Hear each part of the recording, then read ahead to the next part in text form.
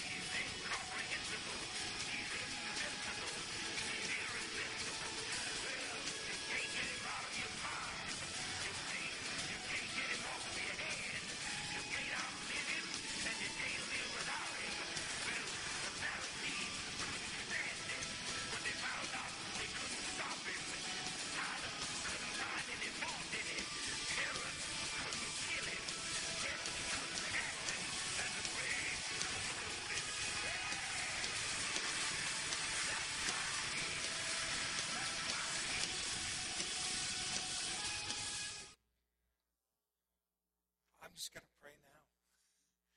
Amen? That is what it's about. Today, our focus is on who is Jesus. And it's the foundation, it's the chief cornerstone of who we are. The study that we started a week ago, as Adam kicked us off, is called Gospel-Shaped Outreach. As a church, we've been doing a lot to try and care for our neighbors, to reach out to those who are poor and in need. But a time or two I've mentioned that it's not enough for us just to fill hungry bellies and take care and put coats on cold bodies. It's not enough to just feed somebody and clothe them if we just send them off on their way to hell. It is about Jesus, and it's about earning the right to be heard, earning the right to share with them the truth of who our King is. That is why we exist. There are many organizations in our world that exist to take care of people in need. The world doesn't need one more good deed-doing organization. What the world needs is Jesus. And Jesus had compassion. When he looked upon the world, it says that he had splagdizomehi. It's a word that means from the gut. It means that he saw our need, and it moved him to action. It hurt inside. Have you ever seen that kind of need? And it just hurt on the inside. It compelled you to do something about it. That's the kind of king we have.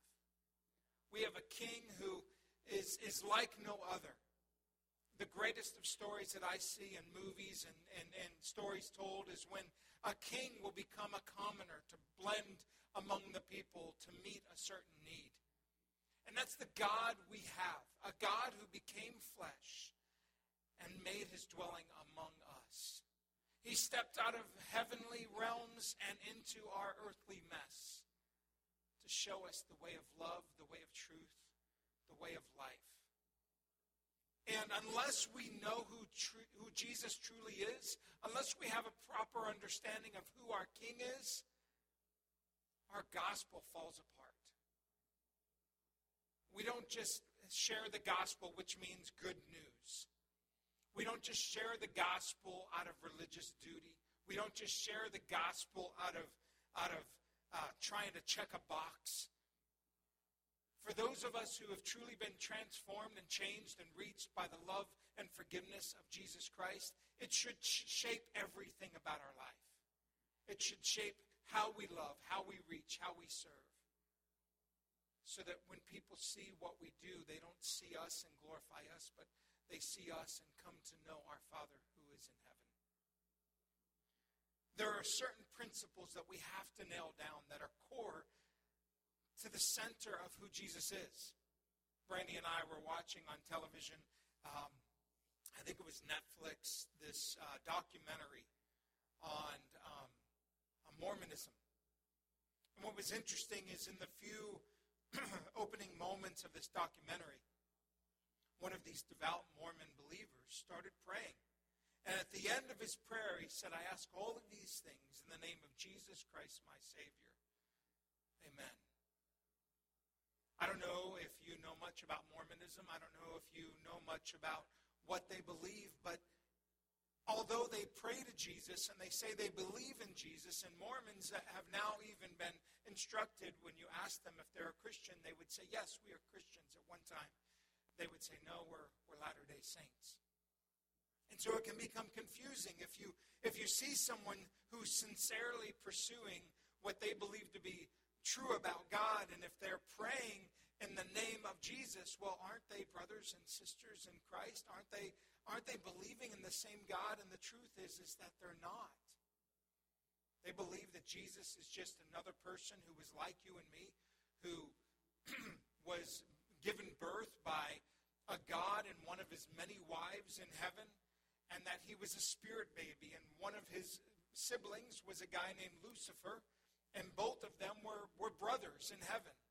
And when God was thinking about populating the earth, Jesus came up with the plan, and Lucifer came up with the plan, and they decided, everybody took a vote, the spirit babies and this big celestial family, they decided to go with Jesus' plan, and Lucifer was upset and rebelled, and he rallied together a third of his brothers and sisters in heaven, and they rebelled against God, who they call Elohim, who came from a planet on another part of the universe, who was a man just like you at one time, but he was so good in having children as a humanoid type person. Now it sounds like Star Wars.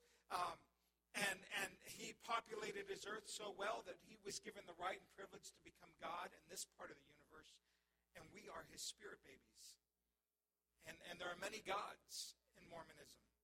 And there are many spirit babies. And Jesus is just one of those spirit babies who was a good example for us to follow. But Jesus in Mormonism is not the only way. He's not the only truth. He's not the only life. He's some alien, weird, sci-fi being that they just happen to call Jesus. And it's true. It's important for us to understand the truth of who Jesus really is. And thank the Lord we have his very words. We have the words given by the inspiration of the Holy Spirit, written through the hands of men as the Holy Spirit directed, and we can search the Scriptures to see who Jesus really is. And not only do we have the words of Scripture, but we have history itself. We have history itself that points back to a man named Jesus and the claims that he made about who he was and about his ways to the kingdom. An author by the name of C.S. Lewis, many of you may have heard of C.S. Lewis, he said these things about the man Jesus. He said, Jesus, and all of the claims that he made, he was either a liar and totally just conning people, leading them astray, or he was a lunatic and he thought it was true about himself, but he was really crazy, claiming to be God, claiming to raise people from the dead, claiming to be the way to eternal life. That's a crazy man. And yet, how many crazy people do you see leading billions? He was either a liar, or he was a lunatic, or he was Lord. And the truth about who Jesus is he is the King of Kings. He is the Lord of Lords. And this is the central question to our gospel. We're here not to point people to a religion. We're not here to point people to a way of life.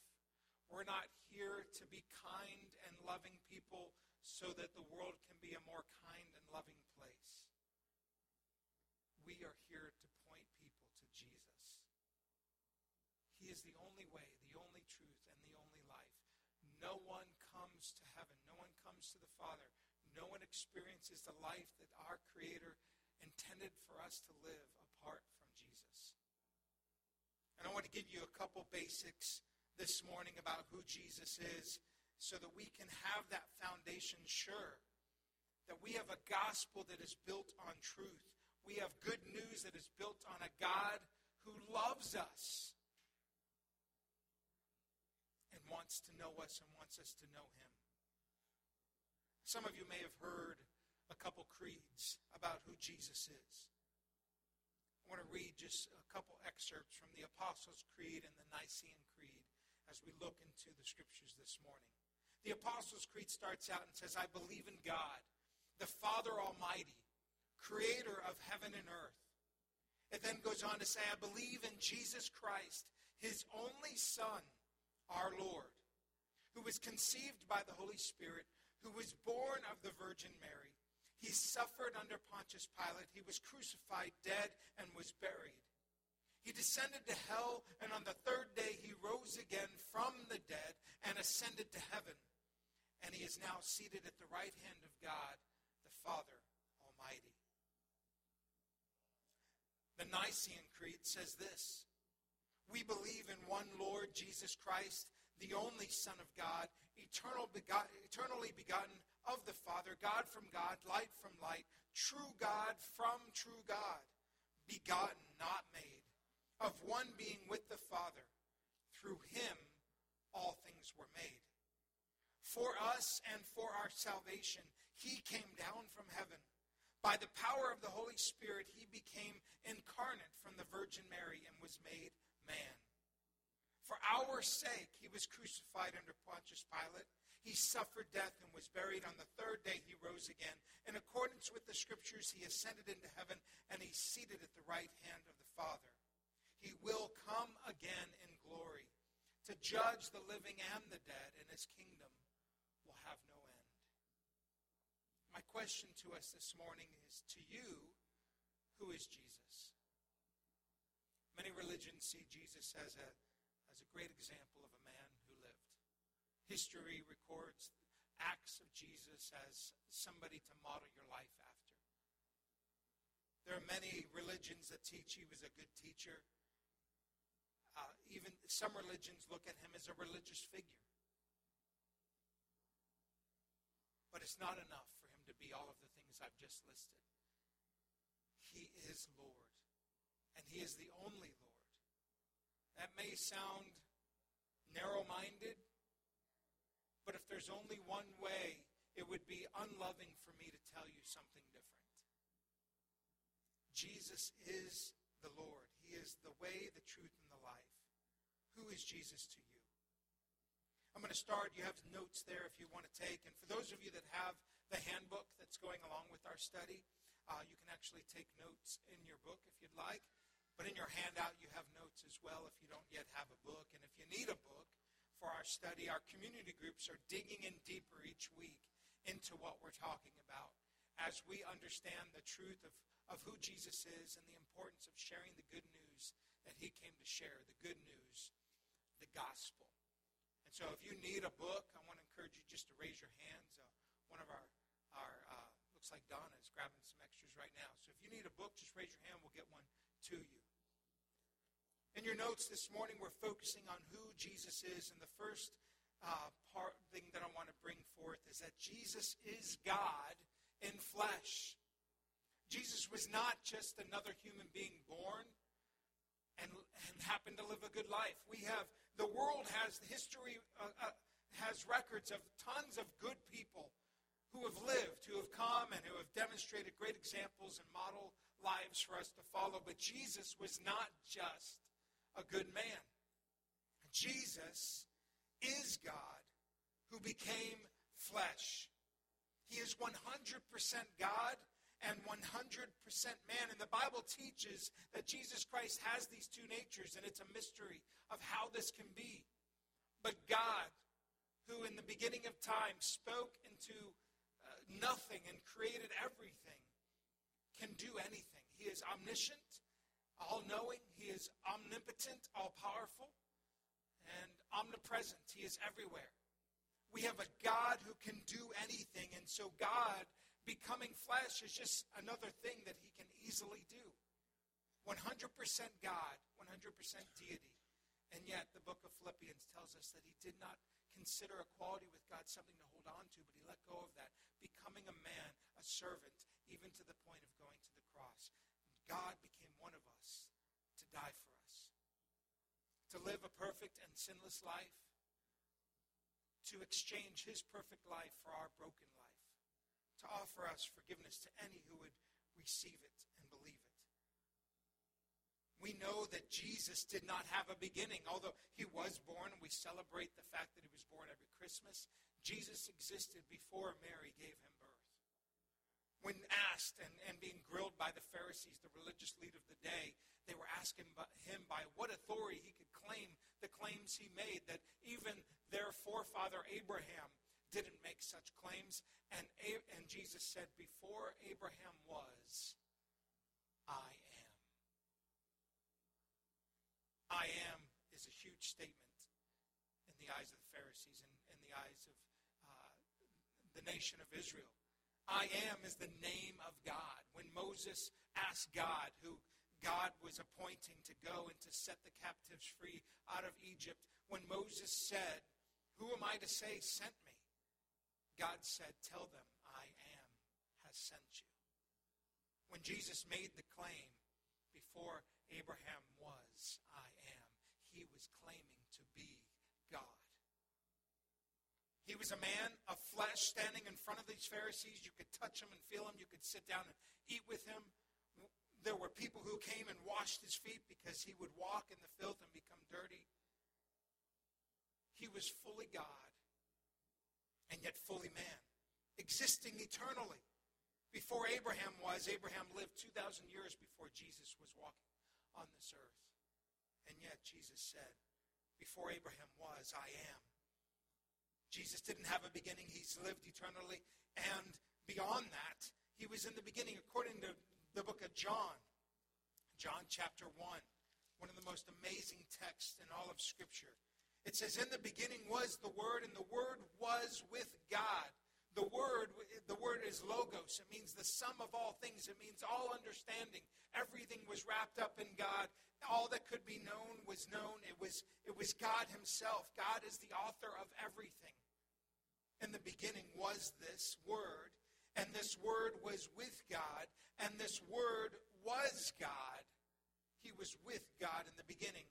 For those of you who are grammar teachers, you have a whole heyday here. If you drop down from verse 1 and 2 and look at verse 3, it says, through him, the him we're talking about is the Word, which is God. The Word was God. And through him, through God, all things were made. Without him, without God, nothing was made that has been made. The author of everything is God. And yet, drop down to verse 14, the Word. Circle every time you see the word there. If you have your own Bible, circle it there. The Word was in the beginning. The Word was with God. The Word was God. Verse 14, the Word became flesh and made his dwelling among us. Jesus is the Word. Jesus is God. Jesus, while being fully human, is fully God. He's not just a great example of a man for us to look to and follow. He is God. In Colossians 2:9, Paul says this, for in him, in Jesus, the whole fullness of deity, all that God is, dwells bodily. For in Jesus, God dwells bodily. Jesus is God in the flesh. Number 2. Jesus was not just God who came and lived. Jesus died for us.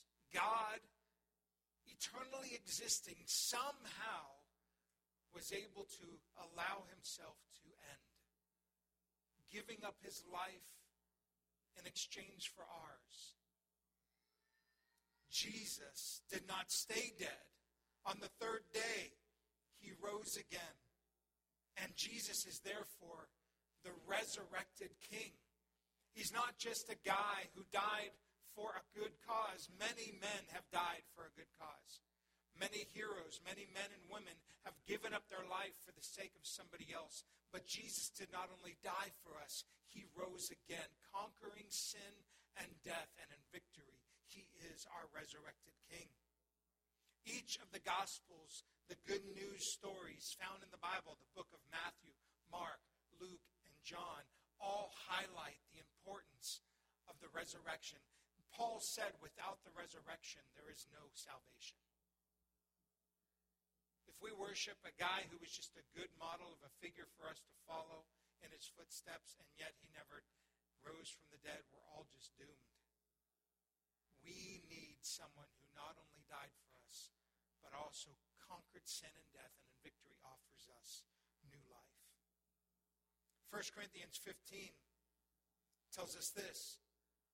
Paul said, what I learned, what I received, I passed on to you as of first importance, that Christ died for our sins. He died for us according to the Scriptures, that he was buried, and that he was raised to life on the third day, also according to the Scriptures.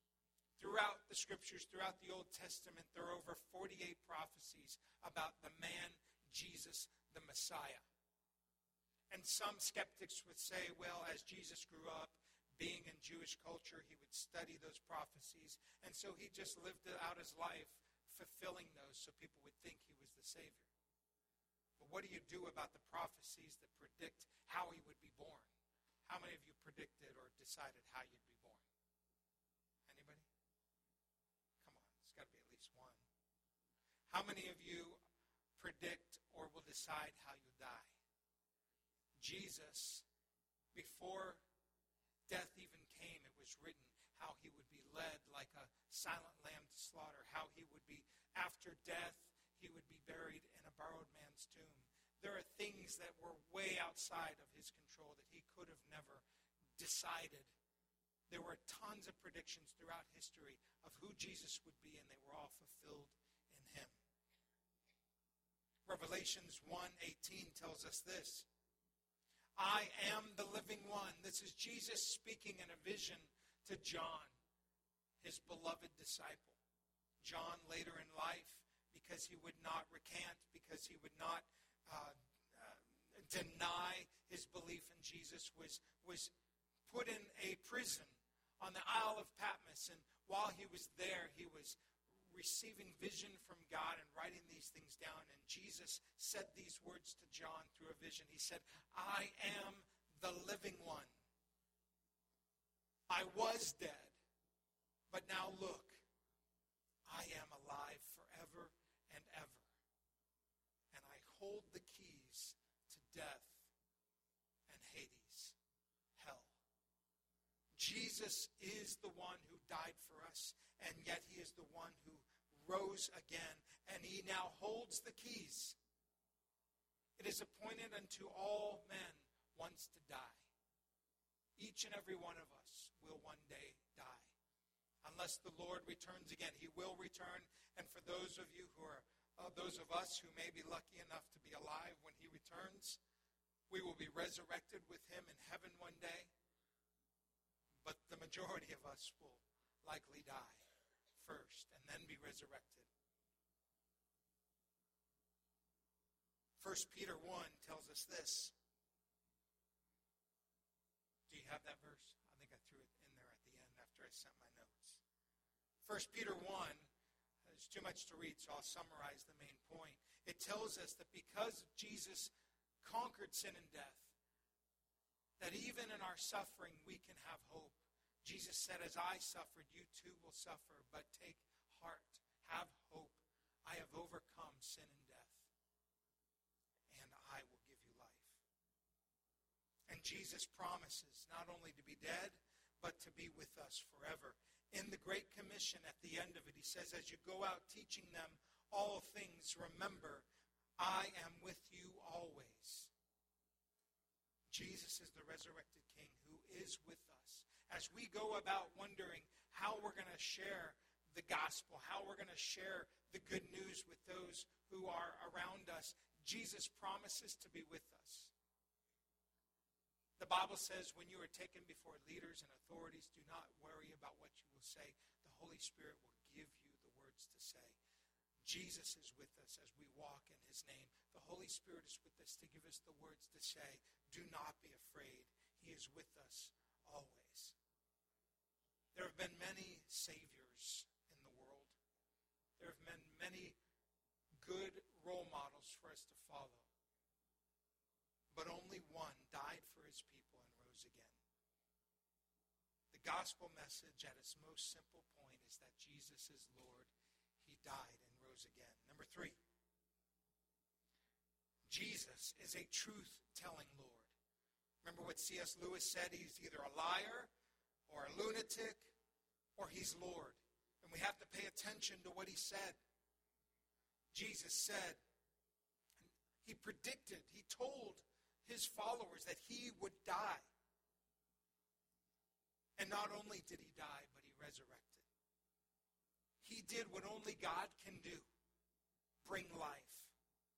Jesus said in Luke 9:22, the Son of Man must suffer many things and be rejected by the elders, the religious elite of the day, and the chief priests and the scribes. And he will be killed, but on the third day he will be raised. You can't put it more plainly than that. Jesus Jesus even said in John 10, he said that he had authority to raise himself from the dead. Look at these words. For this reason, the Father loves me, because I laid down my life. Jesus didn't have his life taken from him. Jesus was crucified. He was put through a mockery of a trial, but he said, you only have the power that my Father has given you. And you don't take my life from me. I lay it down. And he laid it down for us. No one takes it from me. I lay it down of my own accord. I have the authority to lay it down, and I have the authority to take it up again. This charge I have received from my Father. We have to put our faith and trust in the words of Jesus. In order for us to be able to share the gospel, we have to believe that the good news is true and that the words he said are trustworthy and true. We must be convinced that he is who he said he was. And when we come to read the words of God, we must put our hope and faith and trust that his words are true. It's been said that when we read the Bible, and especially when we read the words of Jesus, we discover that they are actually reading us. His words pierce our hearts and show us that what we are truly like, and his words can also fill us with hope and comfort. Jesus is a truth-telling Lord. Number 4, Jesus is a the sin-bearing Savior. The truth is that when God created us, he created us to have an intimate relationship with us. He made the heavens and the earth. In the beginning, God created all that was created. And he put man and woman. He created Adam and Eve, and he created the beasts of the earth. And he put them in the Garden of Eden. He gave them dominion over everything. And he told Adam to name all of the animals. And at first, he had these great names like rhinoceros and hippopotamus and elephant. And he must have got tired, and ant and fly and bug, But in the Garden of Eden, God had everything, and it was perfect. It was the way that he intended it to be. But man also was given the freedom to choose whether to obey God or to rebel against God. And in our sin, we were deceived. And God said, you can enjoy everything in the garden, but of this tree, of the knowledge of good and evil, leave it alone. Leave its fruit alone. Do not eat of it. For if you do, on that day you will surely die. And on that day, when Adam and Eve were tempted by Satan in the form of a servant, they spiritually died that day. And death entered the world. Sin entered all of us. In that moment when Adam and Eve sinned, we sinned. We are his seed. We are his offspring. And all of earth, all of humanity has been sin. We are born in sin. And the wages of sin, what we earn because of sin in our life is death. It's eternal separation from God. But God, being so great and deep in love and mercy, did not want us to live a created, separated life from him. And so out of his love, he became flesh to be our redemption, to reconcile us. And so in the need of reconciliation, Jesus came as God in flesh and took our sins upon himself. Jesus never sinned. While being fully God, he did become fully man. The scriptures do tell us that he was tempted in every way that we've been tempted and yet never sinned. And so when he went to the cross, it wasn't his sins, his own sins he was dying for, but the sins of the weight of the world, the sins that had already been committed up till that time, and every sin that would ever be committed. Every sin we've ever done, every sin we will do, came upon him, our Savior, on the cross, as he gave up his life in exchange for ours.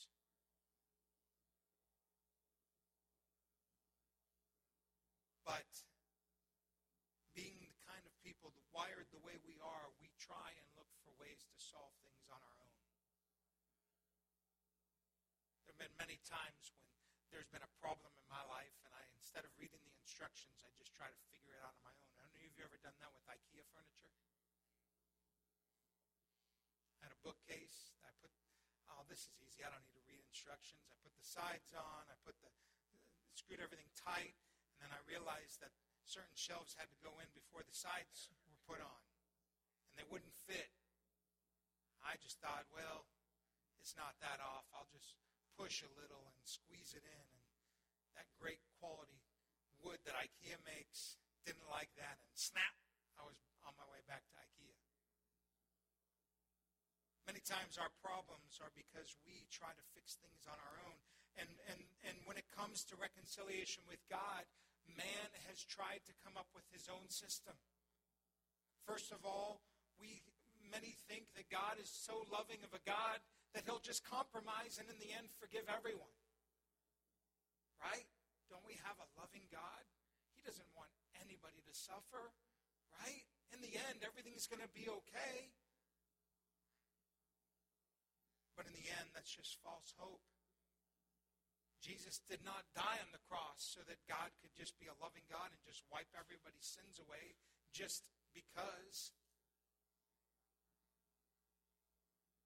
From what the Bible and what Jesus teach, this is a false hope. The second thing is we attempt to atone for our own sins by stacking up a heap of goods, thinking we can somehow earn God's favor. This is the way of religion. If I go to church enough, if I pray enough, if I give enough, if I read enough, if I memorize enough, somehow I will earn God's favor. The book of Romans chapter 3 says our righteous works are like filthy rags. We're not good enough. In and of ourselves, we cannot earn God's love.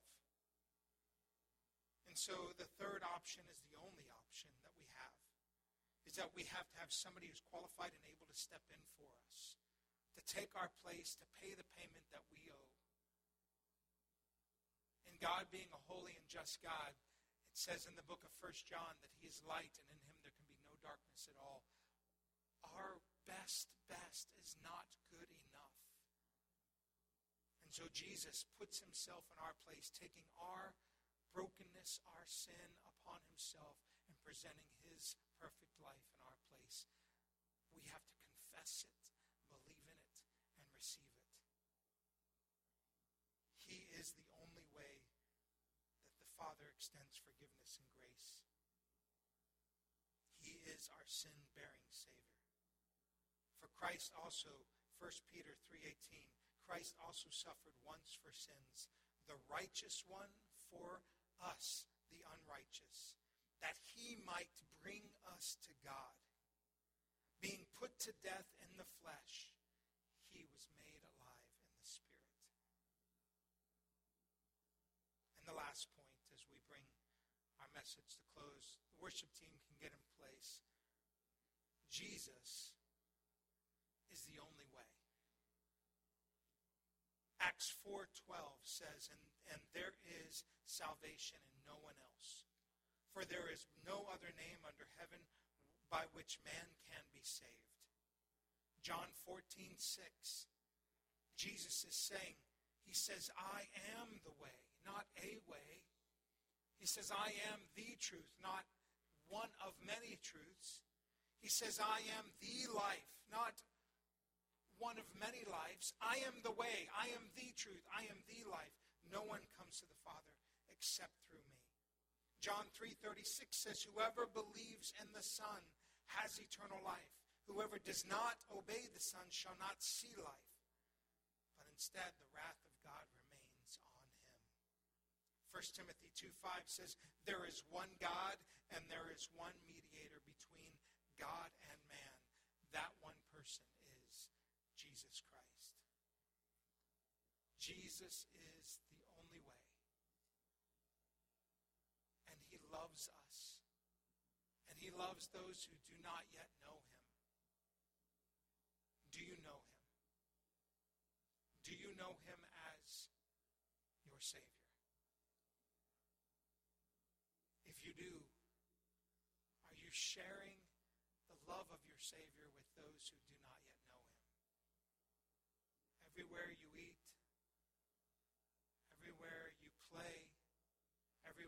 study, everywhere you shop, everywhere you work. We are put in those places to be missionaries, cleverly disguised as students and employees. We are missionaries sent to share the good news, the gospel of Jesus Christ, with those who do not yet know him. Father God, I pray that you would help us to fall in love with who you truly are. Realizing that you did everything for us. And now you call us to simply surrender to you as Savior and Lord. To surrender to you as the one who we submit our life to, that we follow in our life. God, help us out of response for who you are and what you've done for us to live a life of worship for you. God, I pray right now for any in this room who may be sitting here and may be at a place in their life where they have not seen you in these ways that you have shown us through your scripture today as a sin-bearing Savior, as the only way, the only truth in life, as a truth-telling Lord, as a resurrected King, as God in flesh. I pray that if there's somebody here this morning who has not seen you in this way, that they would surrender to you fully right now. They would call out to you and say, Jesus, thank you for being Lord. Thank you for coming to this earth and giving up your life for me. Now I give you mine. Take my heart and make it new.